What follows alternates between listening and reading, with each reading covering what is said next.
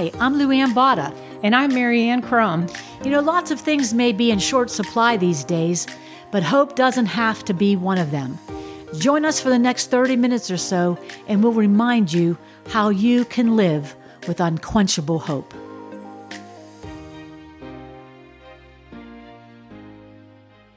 Hey, everybody. This will be our second episode on a topic that don't touch that dial.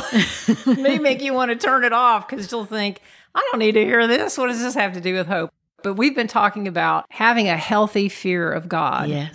And the ramifications and the blessings, Yes. the many blessings that come from having an accurate fear of God. Yes. The way it's supposed to You be. know, it's so funny because there's a song that's in my head. I don't know if anybody's ever heard of Kelly Willard. Uh-huh. That was way back in the day, Yeah, the I've heard of early her. 80s and 90s. I loved her. She had a song called The Fear of the Lord. It just went, the fear of the Lord is the beginning of wisdom. Satan only comes to steal, kill, and destroy. If you are flirting with sin, it will one day do you in. Oh, give it all to the Lord. Fits in perfectly. And the fear of the Lord is the beginning of wisdom. I've heard her. I don't remember that song. I got a but lot of her music. We talked last week about having a healthy fear of God and what Yes. that means and some examples in Scripture. Absolutely. Today we're going to begin with the flip side of that because I think more of us struggle with what's an unhealthy fear of God. What's the kind of fear that He doesn't want us to experience? Because that word fear, we automatically think terror and I don't want any part of that and can't approach somebody because we're afraid. So that's not what He means. That's not what that word is supposed to convey. So let's talk about the extremes. I mentioned these last week because I said some people feel like God is this Santa Claus and they basically have no fear because He's just there to bless. To give them everything they want. Yeah, exactly. And then the other extreme is they think He's like Hitler, that He's a tyrant. I just made a list. So people who think that God is very much a tyrant, and you and I kind of both came up with that. I think part of that is that then we don't believe that God's intentions are good. Oh, that's good. We just don't believe that He wants what's good for us. So when we read His commandments and we're reading them with this mindset of this is going to be bad. Okay. That's good. We don't trust His love, which happens. Yeah. We believe that He wants to humiliate, manipulate, or harm us like a tyrant. He's just trying to exercise His authority over us. But the truth is really that He intends every warning and threat that He gives us to motivate us to obey Him so we can be whole and flourish. Yes. Really, if we believe the truth that God is good and His intentions for us are always good, it makes obedience a whole lot easier. I wrote down everything you just said. That's why I was quiet for a couple seconds. Because it makes so much sense. It's exactly what we think. You don't believe God's intentions are good. I had written this down too. God doesn't speak like an accuser. So if we hear accusations towards us, God doesn't speak like an accuser. I don't know if I've shared this before, but the difference between condemnation and conviction. Yes. That condemnation, which is the accusing voices we hear in our head, they're from the enemy, are always these generic, general things like, you're no good, you'll never amount to anything, everything you try fails, nobody likes you. Correct. Those kind of general things that just leave you feeling hopeless, like there's no way out of this pit. That's right. The conviction of the Lord is so different than being accusatory. That's right. The conviction is clear, like you did this and you need to do this. Yes. Repent. Correct. Yes. Right. There's a massive difference. It's a between very the two. specific thing, and there's always a way out. God always gives us the way out of That's that. right. Through repentance or whatever. Correct. Right. So yes, Satan's described as an accuser of the brethren. And he will do that. And that condemnation is not the Lord's voice. No. It's not His voice. If we believe that those kind of voices are coming from God, it just increases that, I guess, inappropriate fear of Him where we feel like we can't approach Him. Right. Because we're so bad and all that kind of Yes. stuff. Yeah, that's not God. Again, when He convicts, it's very clear. Okay, so looking at the other side, the people who believe that God's like Santa Claus, Yes. they don't believe that God has the right or the desire to rule our lives. He's just there to dispense blessings like a vending machine. That he's kind of so far out and so irrelevant. Yes. They may believe that God exists, but he doesn't have anything to do with us personally. Right. People who believe that usually ignore the warnings and the threats in the Bible because they think God isn't serious. Yes. Yeah. Or that's probably, he doesn't really mean that. that might be where people would say that that's not true or that's not God. That's not how he is now. Yeah. That was Old Testament. Yeah. But that's Someone not- just said something recently. I think they were on TV. They said, oh, that's not God now. We're like, okay, when did he change? Exactly. When I didn't hear about that one.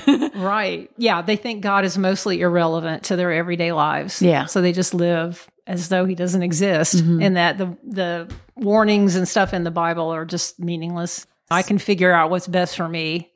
This is from a website that I mentioned last time, Desiring God, which is John Piper's ministry. yes. And so this Yeah. quote is from the article I read.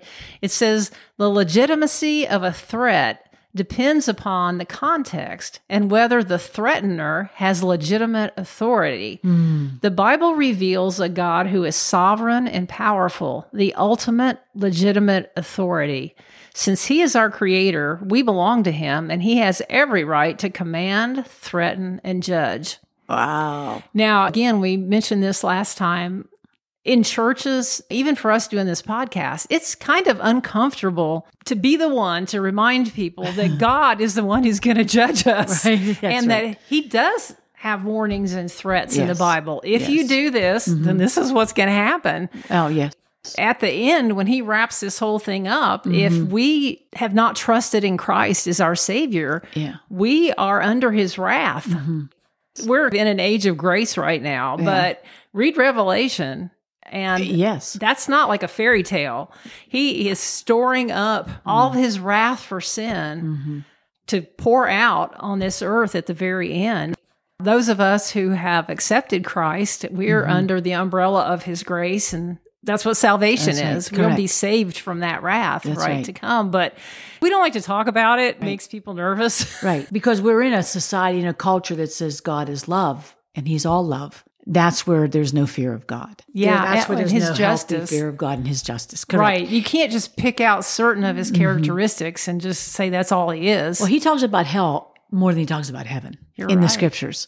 So there's a reason for that. And he doesn't want anybody to end up there. I was at a Bible study the other night. We were all laughing and we're like, who's the one person that God is waiting for them to get saved? Where are they? We'll just go to them right away. I know. And go find Come them on, and dude. get them saved and let's Hurry get out up. of it. He wishes that no one perishes. That's right. So that's the heart of our Father. That's not a God that wants to smite you, or if he wanted to, would be done now. Yeah. I mean, look how everything's getting turned up. The moral decay of our society right now is the worst I've ever seen it. The fact that he hasn't already poured out his wrath Correct. just shows how patient he Yes. is and how much he really is waiting for as many to accept Christ. So Yes. right there we see that's his a good heart. father. That's not an earthly father. There's a Yeah. big difference. That's another thing too. If we didn't have a good earthly father, if you were afraid of your father, you could be afraid of God. You know, if you're afraid of your earthly father, there might be a part of you that has that unhealthy fear of God. And so that can intertwine with it as well. Right. Yes, we really do need to separate the two. Oh, very much. He is the father that if we all could write down, what would be your idea of a perfect father? Oh, yeah. That's the kind of father God is. So we really have to disassociate our earthly father Yes. concept from that. Well, you know, it's funny. The question that we were given at Bible study the other night was write your love story of when you first met the Lord and where you're at now. And that was huge. That's good. You see where you were fearful at first, not sure of him, and then now where it has blossomed. It's pretty cool. Yeah, that was cool to that's do a that. good exercise yeah, to yeah, do. yeah, yeah. I had written this down. Unhealthy fear of God tends to come from either a misunderstanding of his love or a denial of his right to be in charge of our lives. That's So good. I think Yes. those are two things that need to be settled in our lives. And a scripture that came to my mind that we're going to talk about for just a minute, because we can see this contrast between a healthy and an unhealthy fear of God in Romans 8:15. It says, "For you did not receive the spirit of slavery to fall back into fear, but you have received the spirit of adoption as sons, by whom we cry, Abba, Father. Of course, we're talking about people that have accepted Christ. That's who Paul is writing to, the believers in Rome. But in that, you see two different spirits. There's a spirit of slavery, and then there's a spirit of adoption. Yeah. This is a huge thing in how we fear God, whether it's healthy or unhealthy. Because if I don't understand that He's chosen to adopt me and make me His beloved child, Right. then I'm going to live like a slave or an orphan. Back when we did the series on the Father Heart of God, yes. we talked about the orphan spirit, and I had that whole chart where we went through that. Yes. Really coming off this same verse. So He doesn't want us to feel like an orphan in this world. He wants to be our Father, and He doesn't want us to feel like a slave. Like He's just up there with a whip, and when we step out of line, whoosh, you know, Yeah. almost like an abused child would cower in front of their parent. Yeah. That is not That at is all so what He's not. desiring Yes. for us. And that's where you can get off in the ditch with this subject. Yeah, When you hear the fear of God, you think that, oh no, I just have to shake and cower. No, that's not that at all. And a child that feels that way, that cowers, you can see it. Yes. And that's horrible. It is horrible. But how many Christians live like that? Yeah. Because they don't understand understand. this concept of a healthy fear of God. Right. True the love of the Father. Yeah, and it creates this huge barrier, almost like in the Old Testament, you know, people couldn't really approach God. They had to go through the priests, Right, and once a year or something, He would go Their into the sin. Holy of Holies where the Ark of the Covenant was, and God dwelt there. Sure. And man, that priest, he had to do everything right. Right. They were so afraid he might get zapped that I don't know if this is really true, but the legends are that they had to tie a rope around the that's ankle true. of the priest and with a little bell on it, and if the bell stopped dinging, they had to they would assume that he got zapped and drag him out. So you can imagine what people felt. They were totally afraid Yes. of but God. but at the same time, look, when Moses is up on the mountain, they know he's meeting with God. He's taking too long. They go back into sin. I know. They were afraid of God, the person, Yes. His presence, but they sure weren't afraid to displease Him. Down there making an idol, Moses on the mountain. Thank God our walk is a process, and That's the Lord right. lets us walk the process. But one of the things also in that verse in Romans that I read is that I love that in that verse, it talks about how we now have permission to call Him Abba. Yes. Again, we've mentioned this in that other series, but Abba is the most familiar, tender name that a child would call their parent in Hebrew. So there again, you see that affection that we talked about last week, but you also see the respect. Because it's supposed to be a perfect family relationship and dynamic between us and God, where we have that healthy respect for our dad. Right. Yes. But we're not afraid to go sit on his lap. Yeah. We know He loves us. Yes. So that's is what good. we're shooting for Yes. here. And Abba means daddy. Yeah. So that's the you- relationship He wants. Right. And I just love that verse kind of encapsulates both of those things. He Yes. doesn't want us to be a slave. He wants us in the house with Him, living like His child, but also recognizing He has the authority and every right to discipline us. Yes. And He gets to make the rules in His house. Let's look at some verses that if you're just kind of casually reading the Bible, you could say, this doesn't make sense to me because we're supposed to fear God, but we're not supposed to fear. So how does that work? One of the verses is 1 John 4:18. Yes, love that. And you have that in your notes, right? Yes. There is no fear in love, but perfect love casts out fear. He who fears has torment. Some things say punishment. Yeah, for fear has to do with punishment. Yes. And you're not complete in Christ. How do we make sense of that when we're told to fear God? If perfect love casts out fear. Well, see, this is how I think. I think Jesus is the perfect love. There's no fear in love, for perfect love is Jesus. Okay, so perfect love Jesus casts out fear. casts out fear. Oh, you know what's cool about that? Because we were just talking about the Holy of Holies. Yes. And the priest could only go in. Yes. You know, when Jesus died, the veil that was torn. separated that Holy of Holies from the rest of the temple was torn from the top to the bottom. Yes. Literally. Yes, it torn was. Yes. from the top, like God did it, Yes. because it came from the top. If Yes. a man was going to tear it, he'd tear it from the bottom. Correct. And from what I've read, that veil was thick. Yes. It was Very thick. It wasn't something that a human could, unless you had a chainsaw, Right. could cut. So that makes total sense that because Jesus died, that opened up the Holy of Holies and it casts out fear. Yeah. Because now we had access to Access to the- God. to the- we to had the- access to Abba. That's good. Good. We surprise ourselves sometimes. We're so much deeper than we think we are. No, that's good. But I used to always think because he's perfect love, then Jesus casts out fear. His name could have been right there. If you fear, you have torment. You live in a state of torment because you never feel like God is pleased with you. You feel like you're not going to go to heaven. I was talking with a lady a while back, and tragically, several of her children had died of different things and at different ages. One was a miscarriage, and then 2 of her children died from other things, accidents. Lord. I know. But she lived with this torment every day that she was going to do something that would mean that she couldn't go to heaven and be with them. Oh. When she said it, my heart just ached for her. Yes. And, of course, I shared with her the gospel and how you don't have to live with that. You can know that you're going to go to heaven through Christ. Did she think that the kids died because something she did? No, I don't know. She didn't really express that. She just felt like, well, they're in heaven, but if I mess up, I won't get to go to heaven and be with them.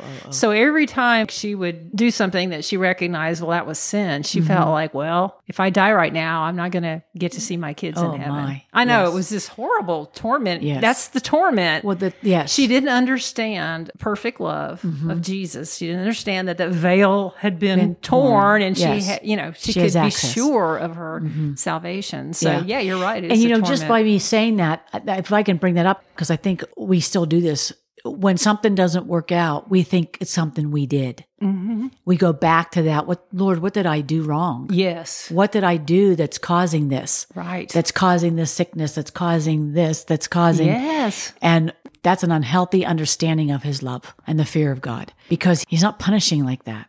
He disciplines. Yes, but it's not like, right. Yeah. We're not under his wrath if we're in Christ. So he isn't just up there saying, okay, well, yeah, you really blew it. So your whole future is ruined. It's gone. Yeah.